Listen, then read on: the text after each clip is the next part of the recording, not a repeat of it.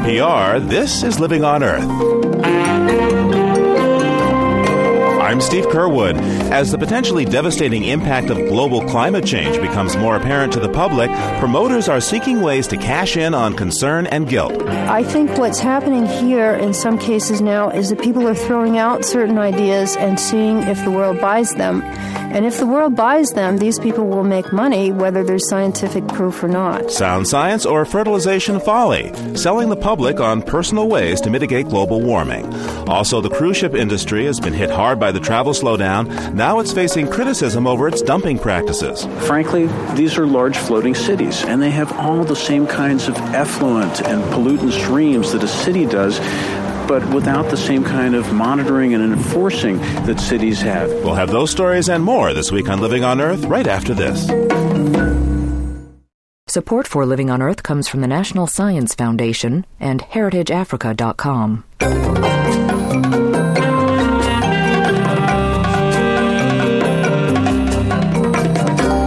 Welcome to Living on Earth. I'm Steve Curwood. Extra carbon dioxide in the atmosphere is a principal trigger of global warming, so anything that reduces it addresses the problem. The simplest thing is to use non-polluting energy, such as the sun, wind, and the Earth's natural heat. But with society so dependent on fossil fuels, science and industry are busy exploring ways to get CO2 out of the air. A tree, for example, turns CO2 into wood, thereby sequestering the carbon for decades or more. And there's money to be made in the sequestration business. Polluting companies are already claiming so-called carbon credits by planting and protecting forests. Another method that's getting attention is iron fertilization. It relies on microscopic ocean plants called phytoplankton. Journalist Wendy Williams reported on iron fertilization for the Fund for Investigative Journalism, and she joins me now. Wendy, first tell me, what do the tiny phytoplankton have to do with carbon dioxide in the air? Well, the interesting thing about phytoplankton is that they're very, very small, one cell, and they're plant-like. They take carbon dioxide out of the atmosphere, and through a process that we all heard of in 8th grade, photosynthesis, they turn that carbon dioxide into plant material and exhale the oxygen. So the carbon is incorporated into the body of the organism. So how does this relate to climate change? At this moment, we have an excess of carbon dioxide in the atmosphere. Scientists and engineers all around the world are struggling to find interesting and useful ways that they can take that carbon dioxide already in the atmosphere, out of the atmosphere, and tuck it away in sort of long-term bank accounts where it won't do any harm. One of the ideas that people have been playing around with for the last decade or so is to try to grow phytoplankton in the ocean, incorporate carbon dioxide out of the atmosphere that way, and then have that phytoplankton theoretically sink to the bottom of the ocean and hide the carbon that we don't want anymore. So how does iron fit into all this? Well, one of the mysteries of the ocean has long been why certain large parts of the ocean were desert-like. That sounds funny to us because we don't imagine a desert in the ocean. That's Sounds right. like an oxymoron. Yeah. But as a matter of fact, there are large parts of the ocean where very, very little grows. And scientists have wondered for a long time why that would be so. An oceanographer named John Martin from the West Coast came along at the beginning of the 1990s and theorized that iron was the limiting factor. All of us need iron in order to have cellular processes operate in us, whether we're human beings, animals, or plants. But only tiny amounts of iron. Only tiny, tiny trace little amounts of iron. Not a very large amount, but just a little trace of it is enough to catalyze the reactions and to get things going. So the idea is that iron somehow would make more phytoplankton? John Martin said two things. At the beginning of the 1990s, he had two interesting ideas. His first interesting idea was, if you were to seed parts of the ocean with these tiny trace amounts of iron, phytoplankton would grow there where they hadn't grown before. Mm-hmm. His second idea was that if greater amounts of phytoplankton were to grow in the ocean, we would be able to cool the planet and control climate change. He came up with the idea, give me half a tanker of iron and I'll give you the next ice age. The error was that he packaged these two ideas in one wrapper. Uh-huh. Now it turns out 10 years later that in fact Martin's first idea, seeding the ocean with irons, would in fact bring about a greater phytoplankton bloom. But what hasn't turned out is that by increasing the phytoplankton blooms, we can cool the planet.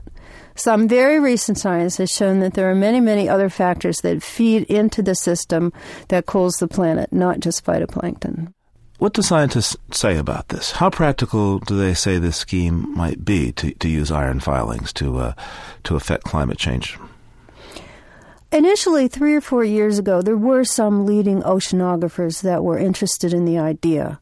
It did look, from the research that had been done so far, as though seeding the oceans and growing phytoplankton could, in fact, help with global climate change.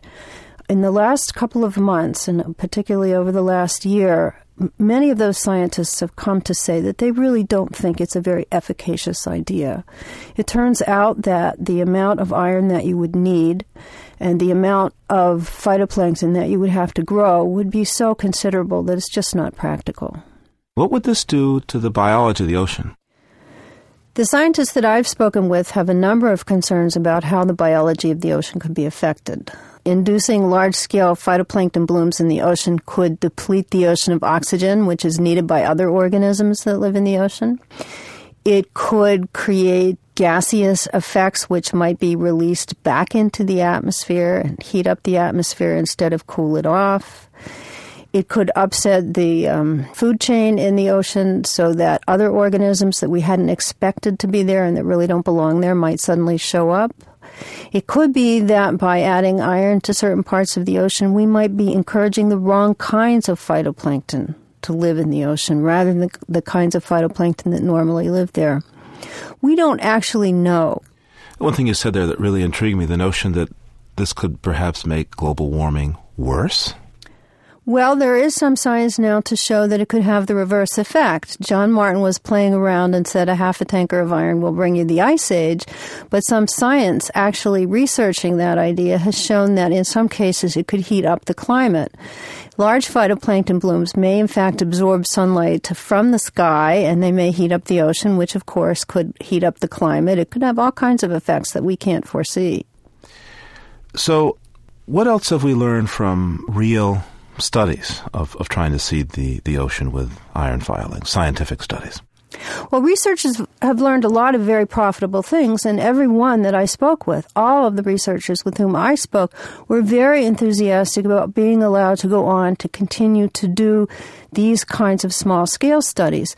They're learning all about carbon pumps. They're learning about ocean circulation. They need to know much, much more about phytoplankton. Phytoplankton is sort of a generic name for a number of different organisms, and we understand very little about them, why they're in the ocean, where they go, who eats them, who eats the ones that ate them.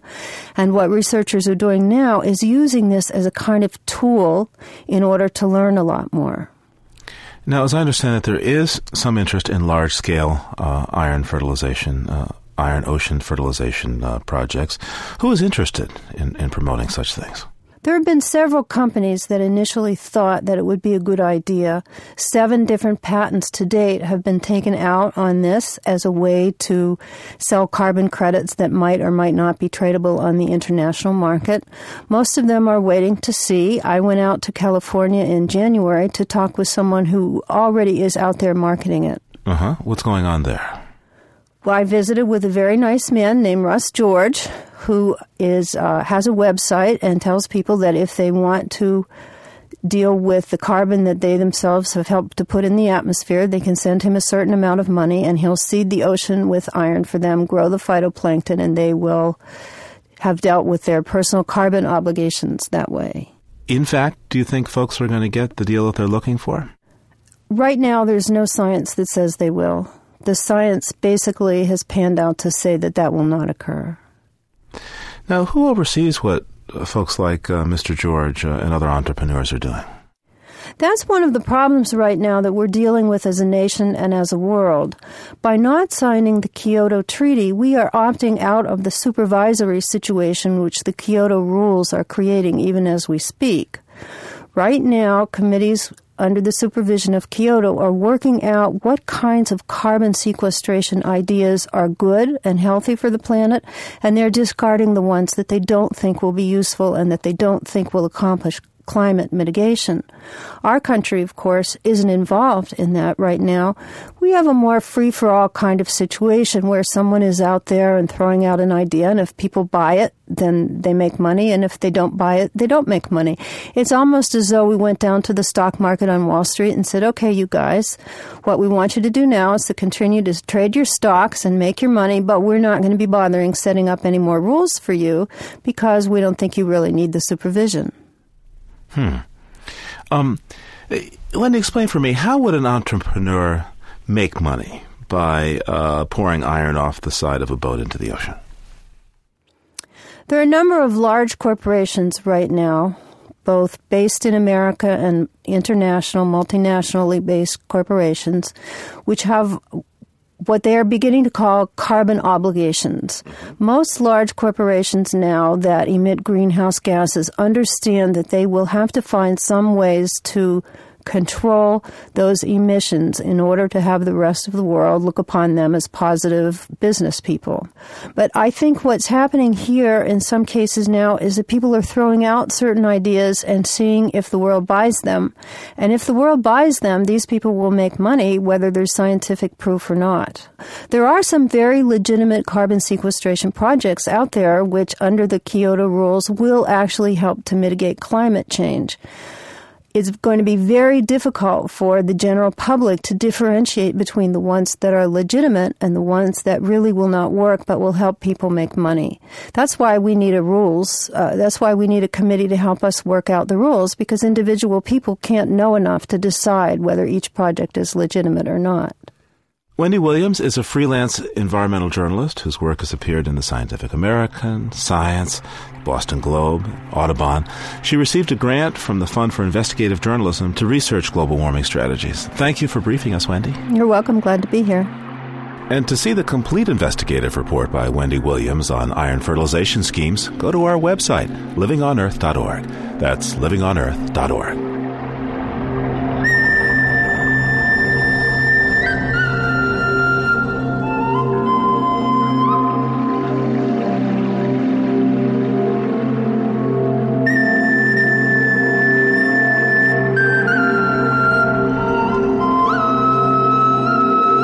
Coming up, in Mexico, a big flap over a tiny fly.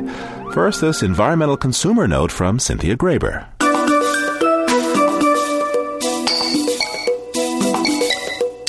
In the first move of its kind, Wild Oats Markets, a national grocery store chain, will be replacing all its traditional plastic deli food containers with plastic made from corn. This corn-based plastic is made by taking cornstarch and refining it into a sugar. The sugar is then fermented to become lactic acid. And lactic acid is further refined to create compounds that can be used in a variety of plastic products, like food containers. Customers will be able to bring the containers back to the store, where they'll be collected and sent off to an industrial composting facility. Industrial composting facilities operate at the very high temperatures and high moisture levels needed to break down the corn-based plastic. The end product will be a rich dirt that could wind up back in Wild Oats stores for sale as compost. Wild Oats plans to introduce its new deli holders in its Pacific Northwest stores, then take the corn-based plastic containers nationwide. The makers of the containers say using corn instead of petroleum greatly reduces their greenhouse gas emissions. That's this week's Consumer Note. I'm Cynthia Graber.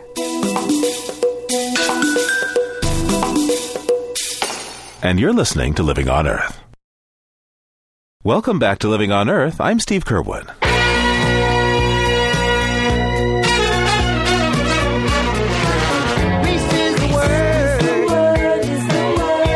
131 years ago this week, Brooklyn-based chemist Robert Cheeseborough wrote the U.S. Patent Office about his new invention. He called it a thick, oily, pasty substance, semi-solid in appearance and unobjectionable in odor. He suggested uses for his versatile goo, praising it as a pomade for hair, a moisturizer for chapped hands, a lubricator for machinery, and a treatment for leather. And so the world was introduced to Vaseline. Mr. Cheeseborough slipped into his greasy venture after a visit to a petroleum refinery in Pennsylvania. He was a kerosene salesman, and this newfangled replacement for whale oils caught his eye, especially the residual sludge that gathered on the drilling machines. The so-called rod wax clogged the rigs, but workers found that it came in handy when they got burned. They used it to treat injuries. Robert Cheeseborough knew a good thing when he saw it. He filtered the tarry gunk to make it cleaner and hit the road. He put on live shows in which he would cut or burn himself and slather Vaseline on his wounds. Then he'd wow the audience by showing off scars from earlier injuries healed by his product. The jelly formed a barrier that blocked germs. By 1874, he was selling a jar a minute. Mr. Cheeseborough lived well into his 90s. Perhaps he owed his longevity to the spoonful of Vaseline he swallowed every day of his adult life. And for this week, that's the Living on Earth Almanac.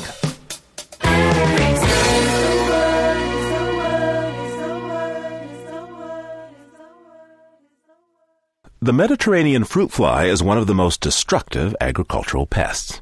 Medflies can attack as many as 200 kinds of fruits and vegetables, and their hatching eggs can ruin tons of produce in a short amount of time. For 3 decades, the United States, Mexico, and Guatemala have cooperated in a program to eradicate the bug. In Mexico, it's called the Moscamed program, and it claims great success in controlling medfly outbreaks. But as Tatiana Schreiber reports from Chiapas, it's been controversial.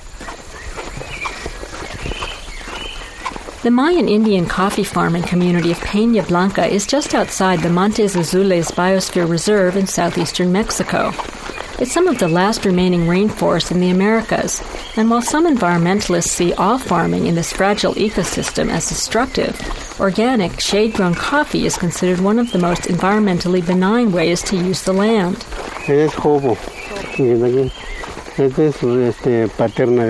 Don Manuel de Jesus Ruiz names the various shade trees that protect his coffee and whose fallen leaves create the rich compost on the ground. Don Manuel has just 1 hectare, about 2.5 acres, planted with coffee, along with banana, guava, avocado, and citrus trees. He points to many with damaged or completely missing leaves. Look at these trees. They shouldn't be like this. They should have their normal leaves. But the fumigation affected them so much. Look at those. They don't have leaves. They're completely ruined. Don Manuel and other farmers here are furious about what they say is a threat to their livelihoods, to their attempts to farm organically, and to the ecology of the area. 2 or 3 years ago, medflies were detected in southern Mexico, which had been free of the pest since the early 80s. The government response was to go on the offensive. The first step was aerial insecticide spraying, followed by the release of millions of sterilized medflies to halt reproduction. From 1978 through last year, the Moscamed program's insecticide of choice was malathion. Agronomist Pablo Muench Navarro is director of the Institute of Natural History and Ecology for Chiapas. He says malathion is not known to defoliate trees, but after a visit to the region, he believes the farmers' complaints have merit.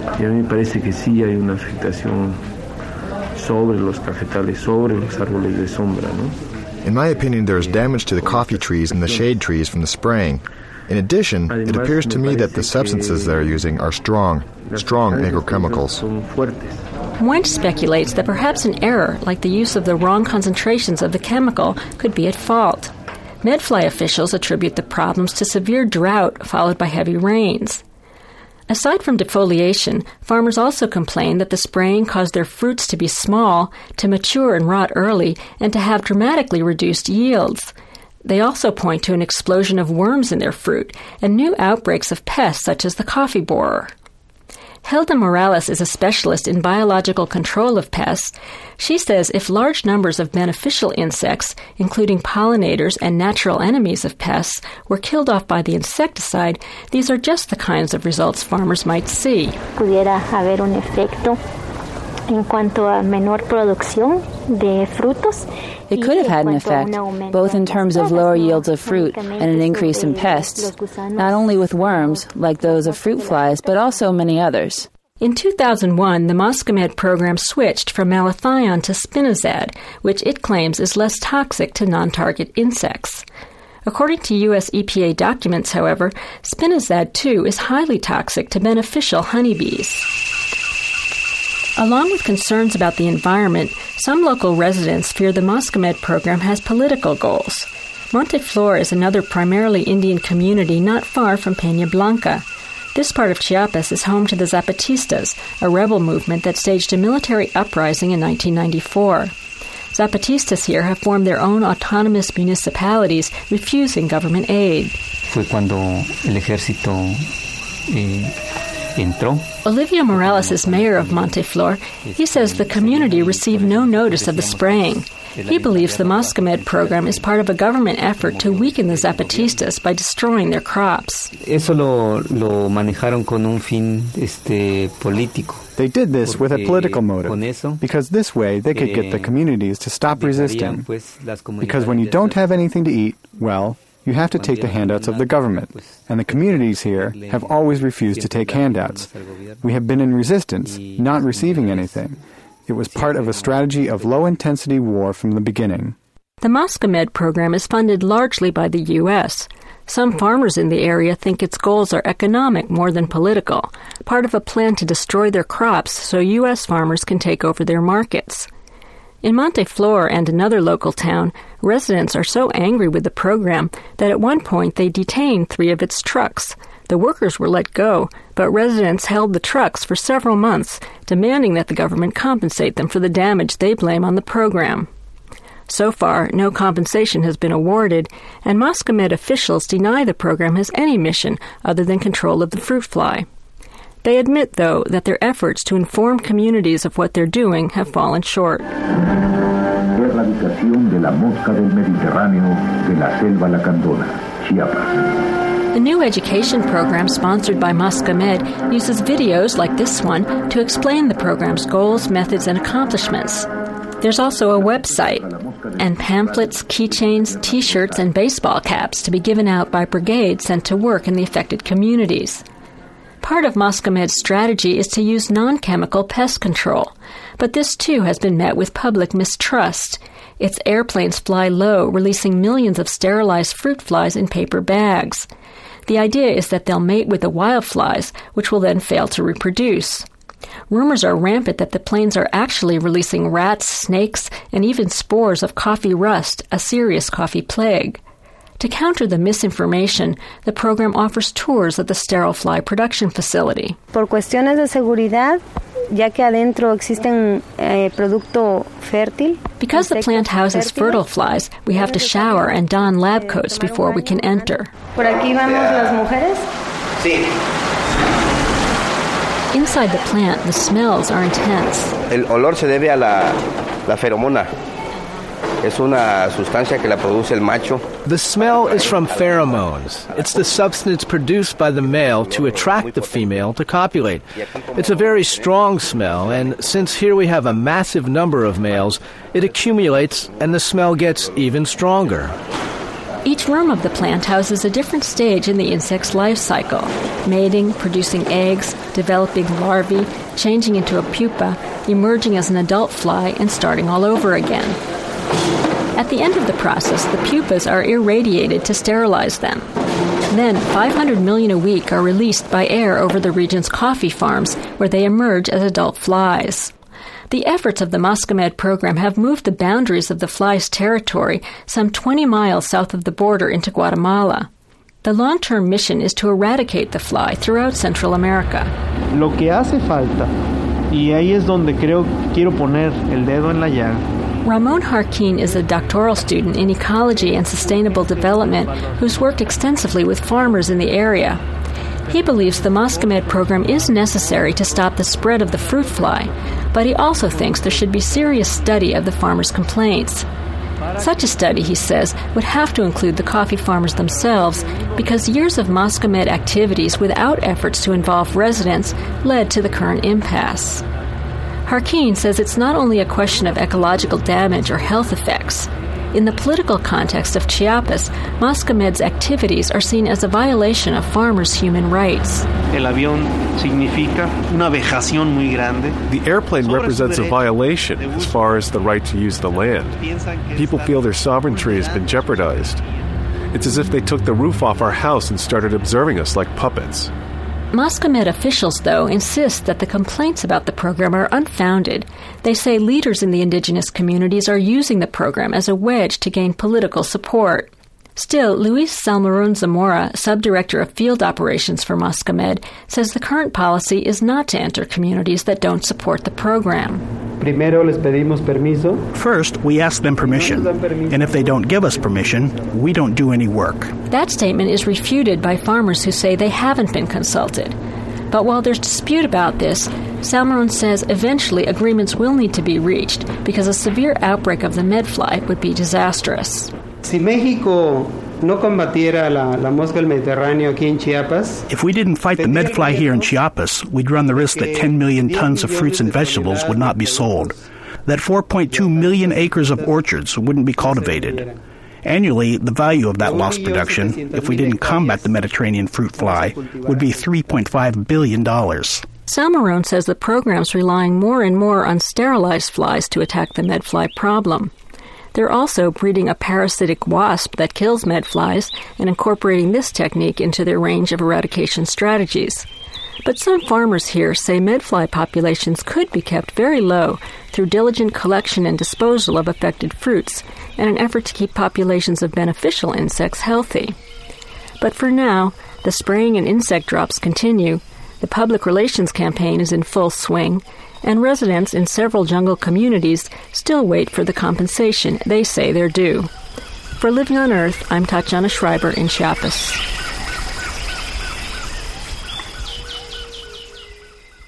The sun was high in the sky when we spotted him low in the grass on the African savanna. Crouched, tail twitching to and fro with a menacing rhythm, a huge leopard was eyeing a herd of passing water buffalo. Water buffalo are some of the most dangerous animals in the African wilds. They have such a hard helmet of horn that even a hunter with a high-powered gun faces doom from a charging buffalo unless his first shot is expertly placed. Most people don't know buffalo are so dangerous, my guide told me. That's why big game hunters are more likely to get hurt by a buffalo than by a lion in the wild. The big cat does know the strength of the African buffalo and was not interested in taking on a single adult, never mind hundreds of hooves and horns. But, said my guide, there might be a chance that a calf would stray from the herd, or perhaps an elderly straggler would offer some pickings. And indeed, as the leopard crept closer to the herd, a calf broke away. The leopard tensed. His tail froze. Then, with a seemingly casual air, a large cow nudged the youngster back inside the herd. The leopard noticeably slumped and then resumed his vigil. He would eat sometime, if he could just be patient. You too can get a chance to see a big cat on the hunt if you become the lucky winner of the Living on Earth Ultimate Safari. Thanks to HeritageAfrica.com, you and a companion will see some of Africa's finest wildlife habitats, such as Kruger and the Serengeti. To find out how to win, go to LivingOnEarth.com. That's LivingOnEarth.com for a chance for the trip of a lifetime. Funding for Living on Earth comes from the World Media Foundation. Major contributors include the William and Flora Hewlett Foundation for coverage of Western issues and the Richard and Rhoda Goldman Fund. Support also comes from NPR member stations and Bob Williams and Meg Caldwell, honoring NPR's coverage of environmental and natural resource issues, and in support of the NPR President's Council. And Paul and Marcia Ginsberg in support of excellence in public radio. Biologists have known for some time that wood mice have excellent navigational abilities. Now new research suggests one reason why. These little rodents build themselves road markers out of leaves, twigs, and shells. David McDonnell heads the Wildlife Conservation Research Unit at Oxford University. He first observed this phenomenon in the wild, and he wanted to see if the mice would repeat the behavior in the lab. We put the wood mice in a pretty simple arena, provided them with a nest box and some food, and absolutely nothing else at all except some plastic discs, just small bits of plastic. And lo and behold, we found that they went to a lot of trouble to pick up the plastic discs, carry them around, as if they had a deliberate purpose in mind. So what was this purpose? Well, it seems that they were doing exactly what you and I would do if we dropped our car keys in the lawn, and then the telephone rings in the house. You'd put a stick in the ground or some marker in the ground to remind you where the keys fell so you can continue your search later. And it looks as if that is precisely what these wood mice are doing. They carry a little disc around with them when they find an interesting place where there's some seeds or whatever to forage for. and then they put the disc down, and then whenever they're disturbed, and you must remember these are very nervous creatures, they're just always jumping around, being fearful of predators and so forth, but when they've been disturbed, then they find their way straight back to the little road sign, to the marker, just as you would if you dropped your car keys in the lawn. Why do the mice need these signposts? Well, most of the time these animals are on farmland, particularly foraging, for example, through cereal fields, cornfields. And so it must be like finding their way through almost an ocean of uniform habitat. And as I say, they're such nervous little guys that every few moments they're running to the left and to the right from some false alarm in case a weasel or a hawk is going to strike them. And as they forage, rather interestingly, every few moments you see them stand up on their hind legs and look over their shoulder as if drawing a bead on where the plastic disc is, just so they don't get disoriented or lost. What other animals use these kinds of road markers? Well, Steve, as far as we're aware, there's certainly one other species, namely humans. On the other hand, looking through the literature, there's just no evidence at all of any other mammal species doing this. Now, between you and I actually expect lots of species do it, but nobody's ever noticed it before. So far, the list is only 2 species long. Of course, part of the interest, these are very, very familiar animals, just like the white-footed mouse is familiar in North America. These guys are 10 a penny in farmland in the UK, and it's rather exciting to find such a unexpected and intriguing adaptation in an animal that's very familiar. It shows you don't have to go to a far-off land to watch a charismatic and rare species in order to find out something interesting. David MacDonald heads the Wildlife Conservation Research Unit at the University of Oxford in the UK. Thanks so much for taking this time with us today. It's a pleasure. Coming up, the more things change, the more they stay the same on Capitol Hill. First, this note on emerging science from Maggie Villiger. Honeybees exert a lot of energy keeping their hive at just the right temperature, between about 91 and 97 degrees Fahrenheit. They bring in water and fan it to cool things down, and they warm things up by vigorously contracting their muscles. Recently, researchers investigated what effect temperature changes might have on bees as they develop. They focused in on the 3-week pupal stage, since the bee's entire body and nervous system is rebuilt during this period before it emerges as an adult. So scientists let groups of pupae develop in their lab at the low and high end of the normal beehive temperature range. When the adult bees emerged from their cells, they all seemed to behave normally. But when the bees left the hive, deficits became apparent. The bees raised at 89 degrees were worse at foraging and communicating food locations through elaborate waggle dances than were their sisters raised at 97 degrees. In fact, many of the cold bees never even made it home again once they left the nest, and some of them actually turned up in neighboring hives. These cold-raised bees were also much worse learners than the warmer bees in a conditioning experiment. The scientists are currently looking at how these functional deficits may correlate with details of the bees' nervous systems. That's this week's note on emerging science. I'm Maggie Villiger. And you're listening to Living on Earth. It's Living on Earth. I'm Steve Curwood. This year, about 8 million people will board a cruise ship. Sailing from port to port, they may not consider the environmental impact of their adventure, but pollution in the form of wastewater, garbage, and oil from the growing fleet of floating resorts worries some critics. Sandy Hausman reports from Monterey Bay. Monterey Bay is the nation's largest marine sanctuary, a protected area that runs from just north of San Francisco south to Cambria, extending an average of 35 miles from shore. It's home to 26 endangered or threatened species, including leatherback and green sea turtles, California sea otters, harbor and elephant seals, and migrating whales. The people who live along this 400-mile stretch of coastline treasure it, and many are now concerned about the impact that cruise ships could have here. 13 are expected to dock at Monterey this year, and San Francisco is building a new terminal that could eventually welcome many more. Frankly, these are large floating cities, and they have all the same kinds of effluent and pollutant streams that a city does, but without the same kind of monitoring and enforcing that cities have. That's Russell Long, Executive Director of the Blue Water Network, an environmental group based in the Bay Area.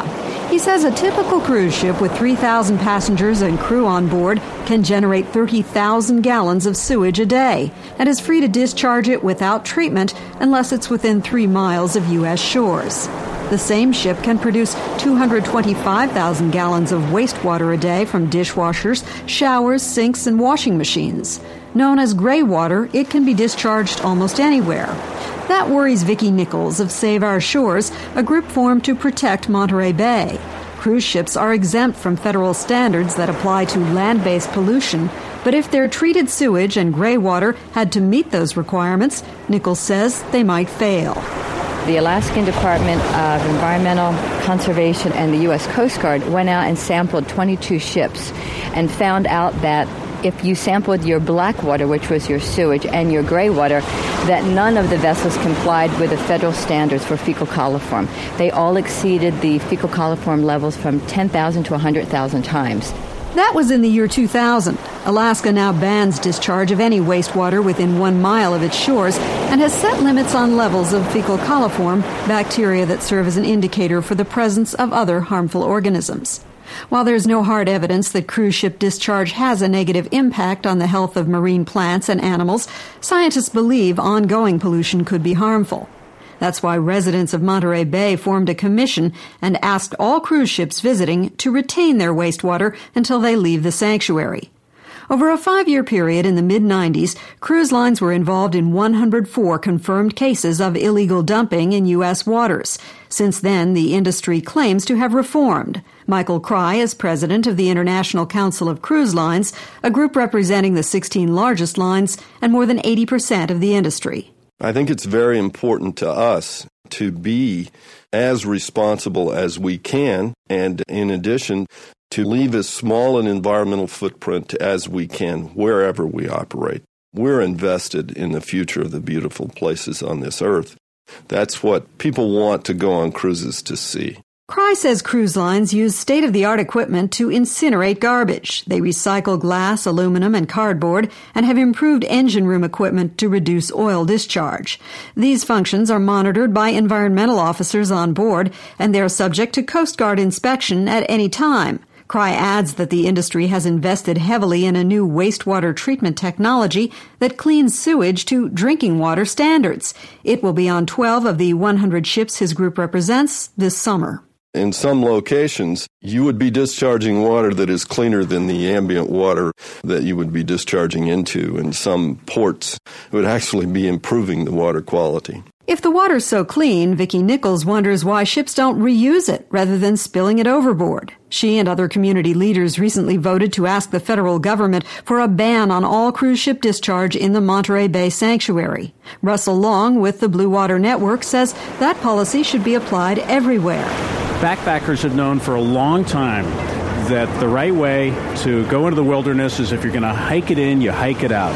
Cruise ships need to learn the same lesson. Michael Cry finds that an impractical suggestion, noting few ports are equipped to transfer wastewater to municipal treatment plants. 8 million Americans take a cruise each year, and 12 million are expected to do so in 2010.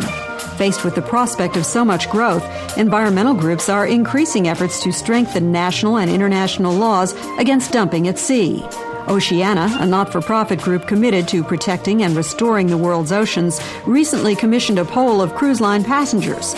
By a margin of 3-1, they object to dumping of human waste, and 6 of 10 say they would pay more for their trip if it would help keep the oceans clean.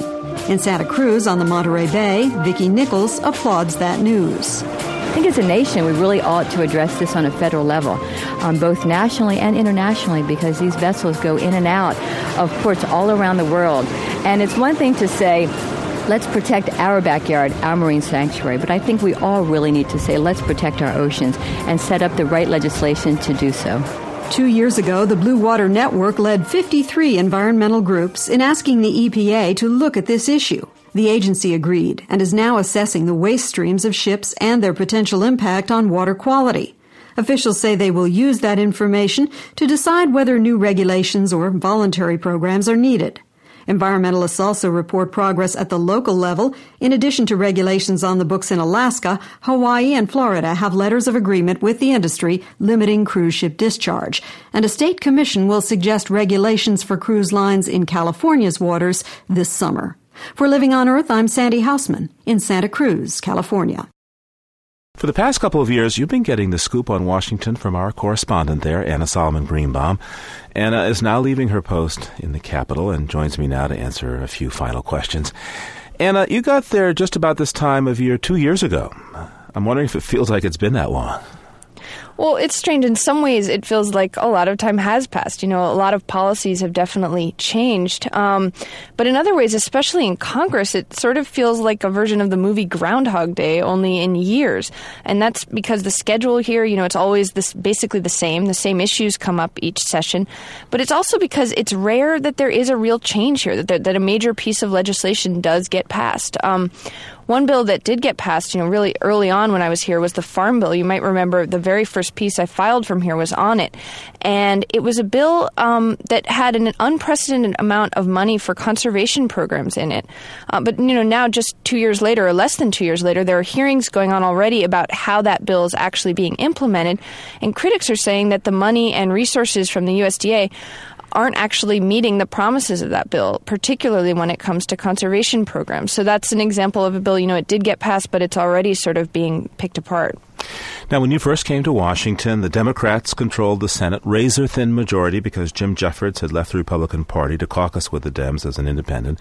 And then with the election last November, the Senate switched back to being Republican. What kind of impact has that had on the environmental agenda? Well, I think it's been significant for some issues. The recent Bush tax cut, for instance, which many environmentalists opposed, passed only when Vice President Cheney stepped in to cast the tie-breaking vote. And we've also seen quite a few issues fallen off the agenda that were being pushed by the more green-leaning members of Congress. I'm thinking about, climate change, chemical security, reinstating the Superfund tax on polluters. But the environment, it isn't a strictly partisan issue here, especially in the Senate. We've seen an increasingly strong group of moderate Republicans who've been going against their party leaders. There's also a pretty consistent group of Democrats who often vote with the Republican leaders. So it'll be interesting to see what happens with some of the president's policies right now. There's the Clear Skies legislation, also healthy forest legislation that would deal with wildfires that are going on. There's a lot of pressure from the White House to support those bills. But it's not quite what it was, during the war in Iraq or even after September 11th. Yeah, what about September 11th, Anna? There was all kinds of speculation then that this was really going to change the environmental agenda. Did that happen? I don't think it did as much as people thought it would. It did, in terms of the rhetoric, yes. Environmental groups, they laid low for a few months. Everyone was very wary of criticizing the president, criticizing government at all.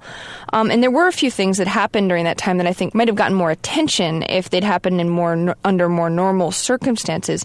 And there were some things that got, forgotten too, like the investigation into Vice President Cheney's energy task force. That sort of just slipped off the radar. And some things have been easier to push through because of the 11th, like the Pentagon asking for environmental exemptions for the military and also a move to restrict public use of the Freedom of Information Act. But I think, maybe the biggest effect of September 11th has simply been the slashing of budgets that we've seen for all sorts of things, and that includes environmental programs. They've had to scale back because of the resources that have gone into security. But, I think in general, the initial sense of urgency has faded somewhat, and a lot of things have gone back to business as usual. Christy Todd Whitman, the administrator of the Environmental Protection Agency, has just given her notice of resignation. It's not clear, I guess, who's going to take her spot, but what kind of impact do you think a new administrator would have? I doubt very much impact. I think it's pretty clear to most people who've been watching this that most of what's come out of the EPA in these past couple of years has had a lot more to do with President Bush than it does with Christy Whitman. She's been in direct conflict at times with the White House. And, she herself acknowledged that Colin Powell at one point called her a wind dummy for, having to be the messenger on some of the more controversial announcements she had to make. You remember the administration's decision not to support the Kyoto Climate Change Treaty, its weakening of some Clean Air Act provisions. So I'm guessing that the White House is probably going to continue to do what it's been doing no matter who's heading the EPA. Where the impact might be felt would be more in next year's elections, I think, Steve. Everybody's going to be looking at this choice of EPA administrator in terms of how it affects the administration's environmental image. What about those elections? How will the environmental agenda play there? conventional wisdom around here is that not much gets done in an election year. It's a time when people like to have their battles, neatly wrapped up. They don't want to be seen as vulnerable. I think both for the administration and within Congress, it's likely that whatever's going to happen, it'll have to be relatively soon. So we're probably going to see them reauthorizing a transportation bill, maybe finishing up an energy bill finally.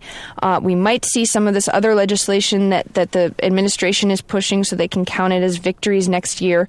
And I think also one thing we're probably going to see, I bet, in the run-up to the elections is at least, one piece of environmental policy coming out of the administration that's relatively benign, non-controversial, maybe something akin to the hydrogen car initiative they announced last year, but, something that will draw some positive press and basically stump environmentalists who are themselves going to be trying to make the public remember a lot of the rollbacks that have been going on since January 2001. Anna Solomon Greenbaum is Living on Earth's Washington correspondent, wrapping up 2 years there. Thanks so much, Anna, for your service and your reporting. You're welcome, Steve. As time marches by, a sense of one's own mortality sinks in. Memory may go first, followed by other increasingly persistent signs of aging. Writer and physicist Alan Lightman is all too aware of his own mortality and wonders if there's an environmental basis for the limit of the human lifespan. I've reached the age where I see new gray hairs and craggy wrinkles in the mirror each week. My gait is not quick like it used to be. Once my skin was smooth, life stretched in front of me like the ocean. I remember an essay by the physician and writer Lewis Thomas in which he said that the human body just seems to fall apart after 75 or 100 years. Even without any particular disease, we just crumble after a while. And that got me to thinking, why do we live about 100 years? Why isn't the human lifespan a few days or 1,000,000 years? A big hint, it seems to me, is that most animals on Earth live about the same length of time. An average mouse lives about 4 years, an elephant about 70. Although these lifespans may seem far apart, in cosmic terms there isn't much difference between a few years and 100. So why do all animals live about the same length of time? What do we all have in common? One factor we share is that we all depend directly or indirectly on plants. For all vegetation on Earth, the year is an especially important unit of time. Plants must live at least 1 year in order to bury their roots and seeds, push through the earth in warm air, bear fruit, and then sleep again through the winter. Since we animals are part of the food chain, a full cycle of plant life, in other words, a year, is also a minimum length of lifespan for us. But a relatively small number of years is also a maximum. After we've lived long enough to reproduce, we've done our job as far as Mother Nature is concerned. Like an engineer creating a bridge, nature designs with economy. So the year is the yardstick by which Mother Nature measures all life. But Mother Nature is part of a much larger design. A year is the time for the Earth to orbit the Sun, and that time is set within limits by the pull of gravity, the mass of the Sun, and the boiling point of water. The fundamental laws of physics require that the length of the year on a habitable planet, and thus the length of an average animal's life, couldn't be vastly different from what it is. As I stare again in the mirror, I feel an odd kinship with all living things, and even non-living things. It seems both beautiful and strange that the grand pageant of our lives, from birth to passionate courtship to parenthood to old age, is somehow determined by the charge of an electron, the mass of a proton, the size of the quantum. Alan Lightman is author of Einstein's Dreams and teaches writing at the Massachusetts Institute of Technology.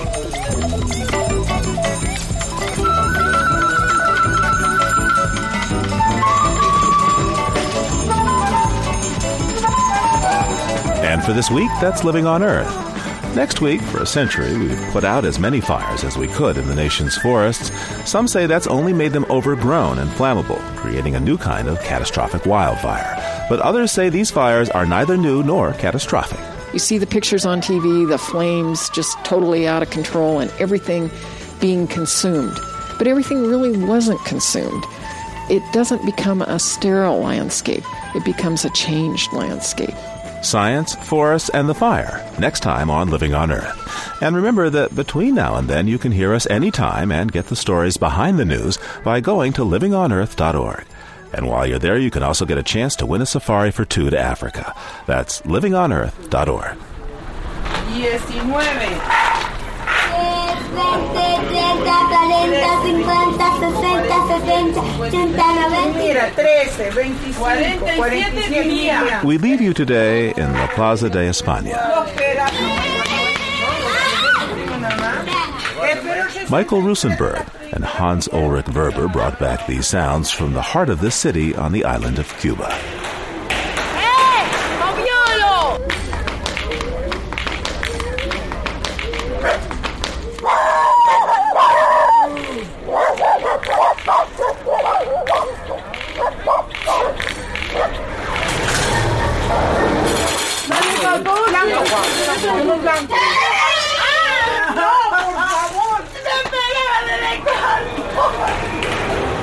Living on Earth is produced by the World Media Foundation in cooperation with Harvard University.